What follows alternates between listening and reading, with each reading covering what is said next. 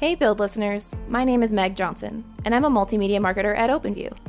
While we ramp up the next season of Build, over the next few weeks, you can enjoy a new short podcast series we've titled Building to Last.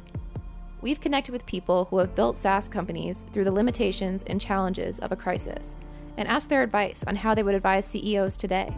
By interviewing industry experts at the forefront of this battle, we look to empower founders, CEOs, and SaaS builders to stay strong and take advantage of the changing landscape of tech, and to come through this crisis not only afloat, but thriving on the other side. Our first episode is hosted by OpenView's in-house expert, George Roberts. He interviews Bill Conroy about how they worked through the Great Recession during their time at Oracle. Here's what they had to say. You know, Bill, you and I have known each other for a long time at Oracle, and as you know, we several times needed to readjust the business due to crises of our own making, as well as some of the recessions we went through. You were last the CEO of Initiate Systems back in 2008 and 2009, when we had the last recession due to the bubble, financial bubble and everything. When did you realize when you were the CEO at that time that you needed to adjust the business for the current economic environment you're in? Let's first talk about Initiate just briefly, just what the profile was. So it was a VC-backed software company. We were in master data management. We were spread across some significant industries, mostly healthcare, the intelligence community, and then big financial services companies. And we also had presence in other industries like retail, hospitality, et cetera. So point one is we were spread across a bunch of industries. We were also international. We were about 35% from a revenue perspective international. We had offices in London and Sydney and Singapore.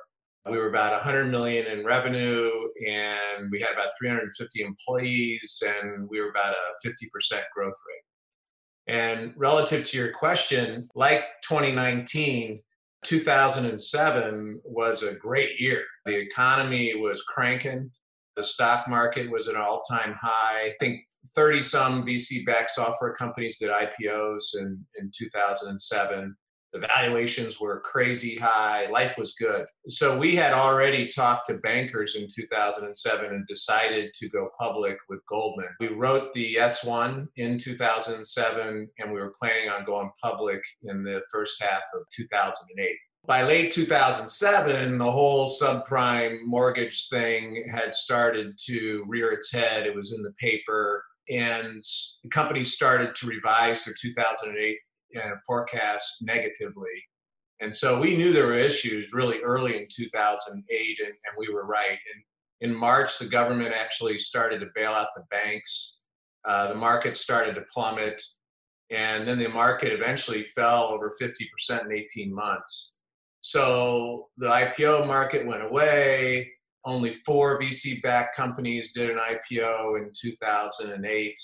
We had to withdraw our filing in June of 2008.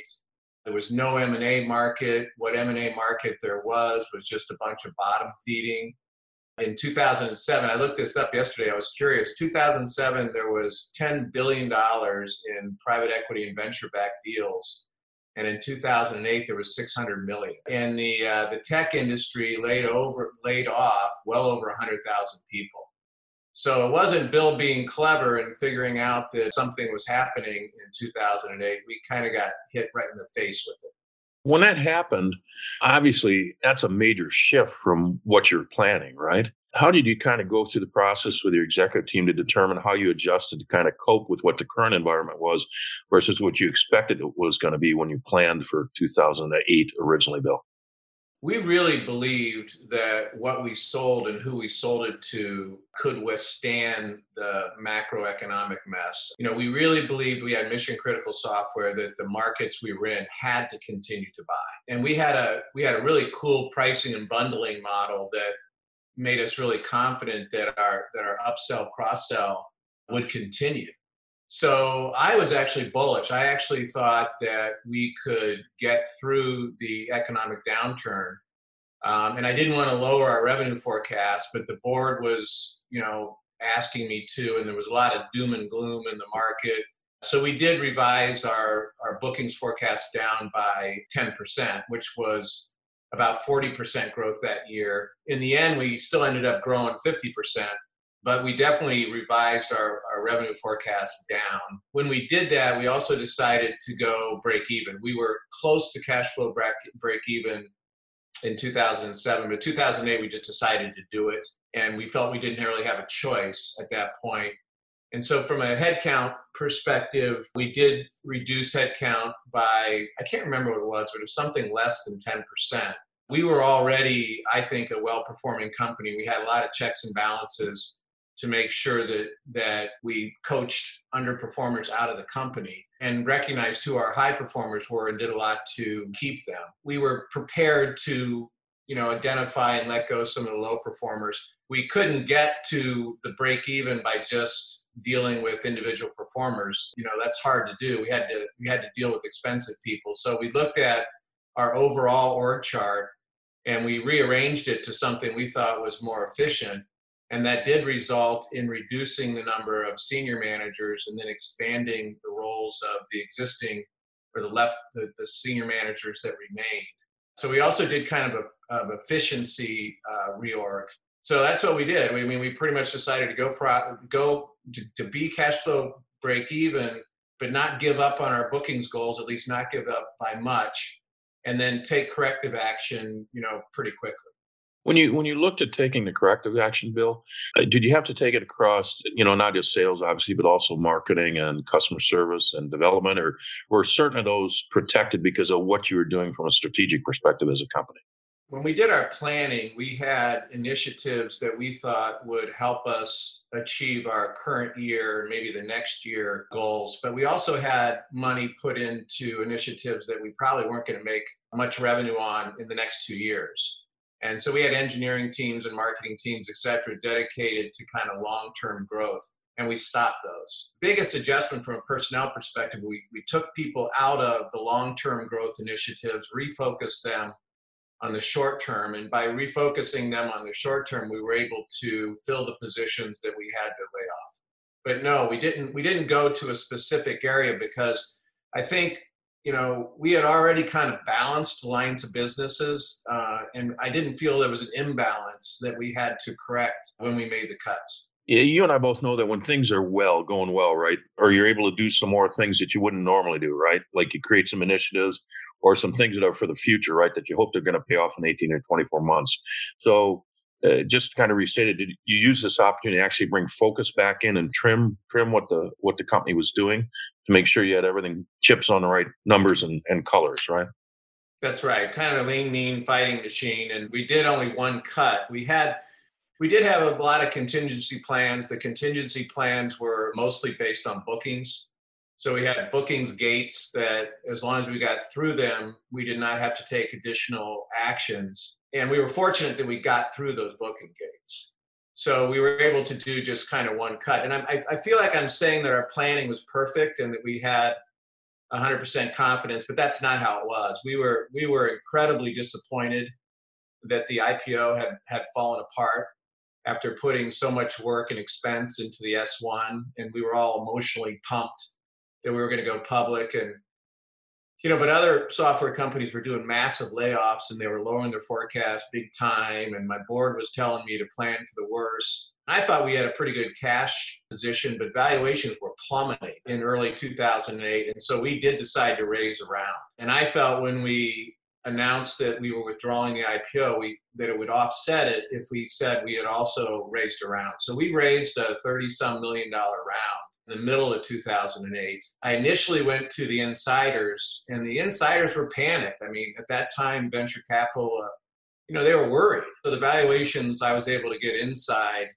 were not very good. And so I did a strategic round with companies that had expressed an interest in maybe acquiring us or having heavy partnerships with us. So that's who we did the round with. We did the round with Blue Cross, who we had already been partnered with, EMC, who we had a big partnership with, Informatica, and IBM. So we did a big round, and that 30-some million, I never spent a nickel of it. So I really didn't need it in retrospect, but I felt like it was critical given the situation to have at least a 2-year supply of cash, assuming the worst case. And we never hit the worst case. I never spent the money, but I'm glad I raised it. Yeah, you mentioned that obviously everybody was pumped about going public and so on, and a lot of CEOs are facing issues right now with morale, right? Whether they were thinking about going IPO or whether they're just growing, and now all of a sudden the whole world's changed. And as you said, there's a lot of fear out there within the employee ranks and everything else. People are getting laid off. How did you work with your employees to give them some comfort that you were going to be able to weather the storm? And how much did you communicate with them in the beginning and transparency? That's so important that you lock your employees down, right? The needed ones, the ones that are most important to you.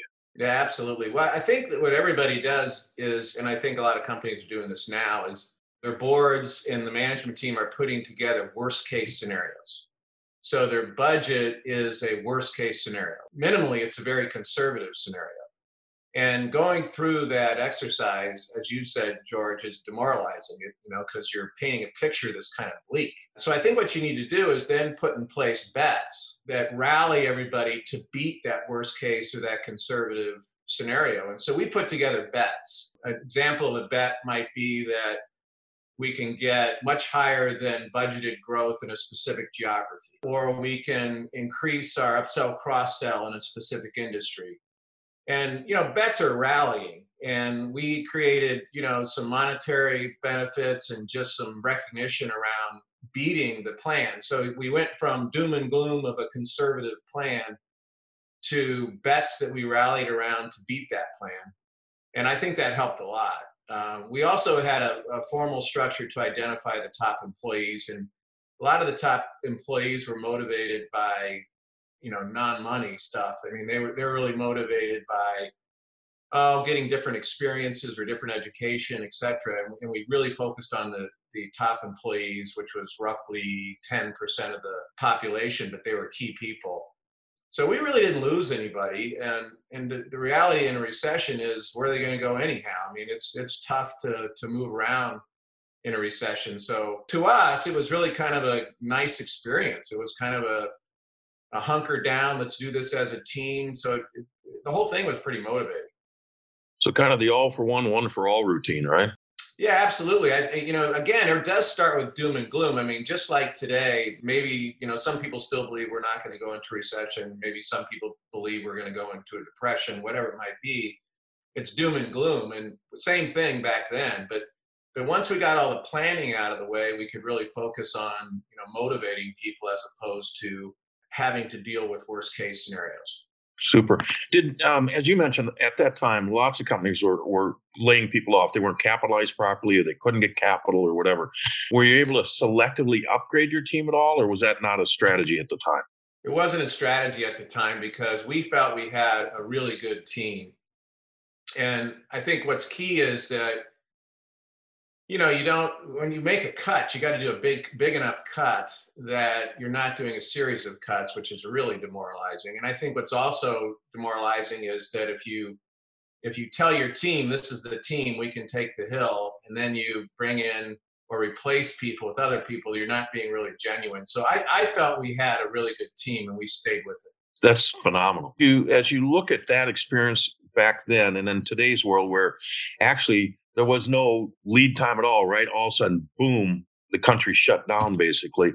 How have you been able to leverage your experience and kind of coach the CEOs you work with as an independent board member around, executing and adjusting and doing it on, frankly, a timely basis, right? Because there wasn't any warning, there wasn't any lead up to this. Boom! All of a sudden, we're in the water together, right? Like you said at the beginning, George, there's some big differences between 2008 and the pandemic stuff. And I don't think that at that time the Great Recession, as they call it, was as global as this is. I mean, my goodness, this pandemic is affecting the economy internationally much bigger than I think even the Great Recession did. And then, the inability for people to be mobile physically is just incredibly different. But I do think people should assume that, like 2008, there is no IPO market. Valuations are going to come plummeting down. Money's going to get a lot harder to get.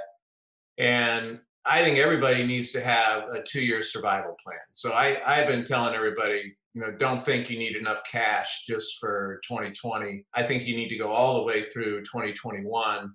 The recession in 2008 lasted a solid 2 years.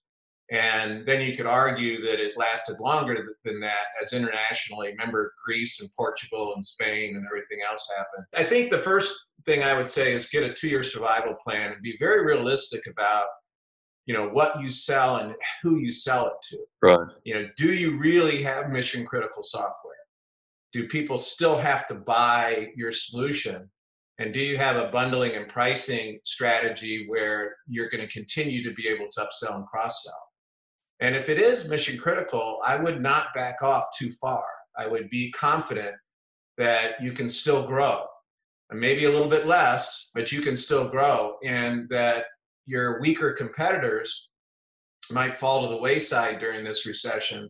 And so stay after them, stay after your competition and try to leapfrog them and get a big bounce once you come out on the other side of this mess. And if you're not mission critical, then you need to get profitable now and quickly get creative on how to keep your customer base and survive. If you're not mission critical, you should be in survival mode. And by far, you should focus on your customer base. And you might even want to assume that your bookings are 0 or close to 0 and circle the wagons around those customers. And I've got some companies now that, as an example, if a customer can't pay, they're giving them, let's say 2 or 3 months of leniency in terms of the payments, but they're adding that back on to their renewal date. So you got to get really creative and survive by focusing on your customer base. SaaS companies are really resilient. You got to be realistic about, is your software really a need to have, or is it a nice to have? Actually, doesn't that, even if it's a need to have versus a nice to have, it's still important to have some flexibility for some clients that are in more difficult times based on what's going on, right? Yeah, absolutely. I think everybody's got to get really creative and, recognize as human beings, we're all in this together. And if a customer calls and they have a specific issue, you're just going to have to get creative about it. But again, if you have mission critical software and they have a need, let me give you an example. Today in transportation logistics is critical. We have to know where in the supply chain products are. And so if you sell a logistics solution today to trucking or shipping or whatever it might be, companies are going to have to buy that software and they're going to have to continue to upsell, cross-sell it. That doesn't mean they're not going to be in trouble and you can't give them some grace or something to help out their situation. But I would not back off. I'd still continue to sell as hard as you can. Yeah, you mentioned something that a few minutes ago that we did a lot right at Oracle through some of the difficult times, and you've done before to initiate systems, which is going into these situations are an opportunity not just to refocus the company on the things that really matter and trim and align and everything, but also an opportunity to come out the other side stronger than your competition, right? If you do the right things, whether it's product investment, whether it's sales investment, whether it's taking care of the customers, you can potentially come out of this in a stronger position than your competition, with more market share and able to actually take off back on a significant growth trajectory. How do you think about that? And how do you do that? Or how did you do it before? And how are you coaching your CEOs on that now? I think there is an opportunity to do roll-ups now. And I think a lot of people are looking at those because, in 2000, last year, it was pretty easy to get funded. And once you become a market leader, you're usually worried about people nipping at your heels.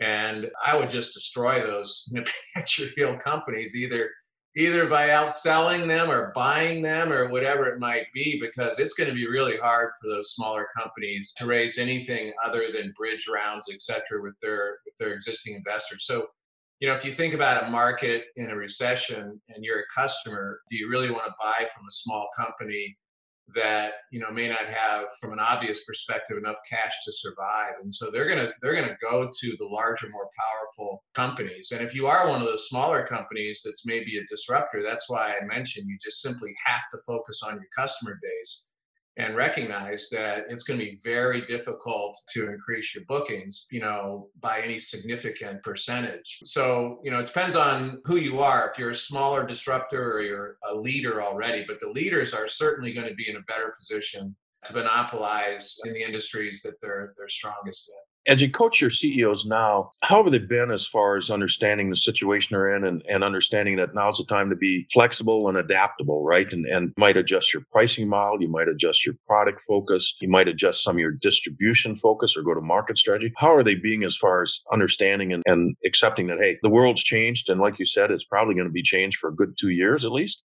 and we need to adapt to take advantage of that change and come out of this? The biggest thing I'm dealing with now is getting the CEOs who have had really good growth the last couple of years, and yet they're out of cash, recognize that valuations are already down. And a lot of these CEOs believe that because they've had great growth and are forecasting to still have good growth in 2020, that investors should have a valuation that is similar to last year. And it's not going to be anywhere close to last year. And so you got to swallow your pride and get that cash in the door, because it's going to get worse, not better. And, the ego thing in terms of accepting the lower valuations has been my biggest challenge, where people maybe just want to take a little bit that gets them through the next 12 months. And I just think that's a real mistake. I think now is the time, despite the additional dilution, to make sure you got enough cash for 2 years. So that's been my biggest challenge. The second biggest, which won't surprise you, George, is people don't want to cut enough right now. Organizations, when you have multiple layoffs, that's the most demoralizing thing you can do. And so you got to cut, and you got to cut deep. And then the last one is this mix between profitability and growth. People still want to focus on growth. And I think SaaS companies can continue to grow during a recession, but you got to take some big strides toward cash flow break even. And that might mean that you're reducing your growth. And immediately CEOs believe that, well, if I reduce my growth, I'm going to reduce my valuation. But I think that the equation that dictates valuation is going to move much more toward profitability over the next 2 years. So I'm not sure that assumption is true. They got to take some big strides toward cutting their burn. Right, which is really, as you said, it's growth. Growth can get you there, but not just growth alone, right? To get to cash flow break even or profitable, you've got to bring your expense line under control also, in addition to your growth line. That's right. If you look back at the 2008, 2009 timeframe, all public SaaS companies as well as private took big strides toward profitability, and they cut their growth significantly. I think the average growth rates in 2007 were around 40% for SaaS companies. And in 2008, 2009, that went all the way down to 10 or 20%. And then when the bull market came back in 2010, you saw the growth rates go right back up. And in many cases, the burn also increased.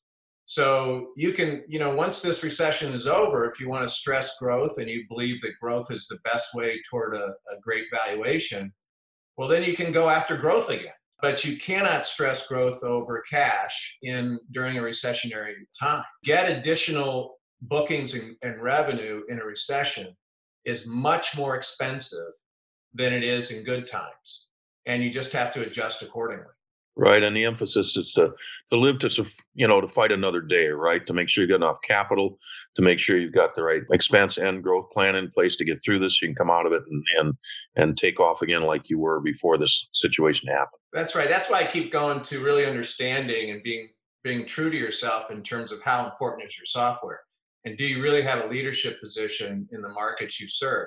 If you do, a recession is a great time to kick ass and to become even more of a leader within those industries. If you don't, and you sell nice to have software, you got to circle the wagons around your customer base and just survive it. Anything, Bill, that we've missed in our discussion today that you would say to a CEO trying to manage through the current situation?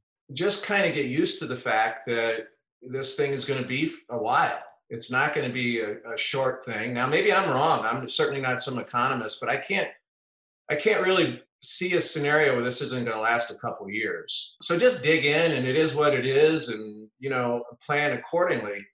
The second is be optimistic. I mean, SaaS business models are very resilient. They're not bulletproof, but well-performing companies can excel regardless of the economic climate. And regardless of what you sell and who you sell it to, you have an opportunity to learn from the markets and come out at the end of this, out of this mess, with a much more efficient organization. And so, just use this opportunity to create a company that's a heck of a lot better and more efficient than it was before this thing started. Yeah, I hate to say this is somewhat of a blessing, but as far as an opportunity for companies that are leaders in their marketplace to really take control and tune and execute and then really take their markets by storm coming out of this, it's an opportunity that they should all take advantage of if they have it, right? Yeah, absolutely. There's so many examples. If you look back at 2008, Salesforce at the end of that recession was dominant.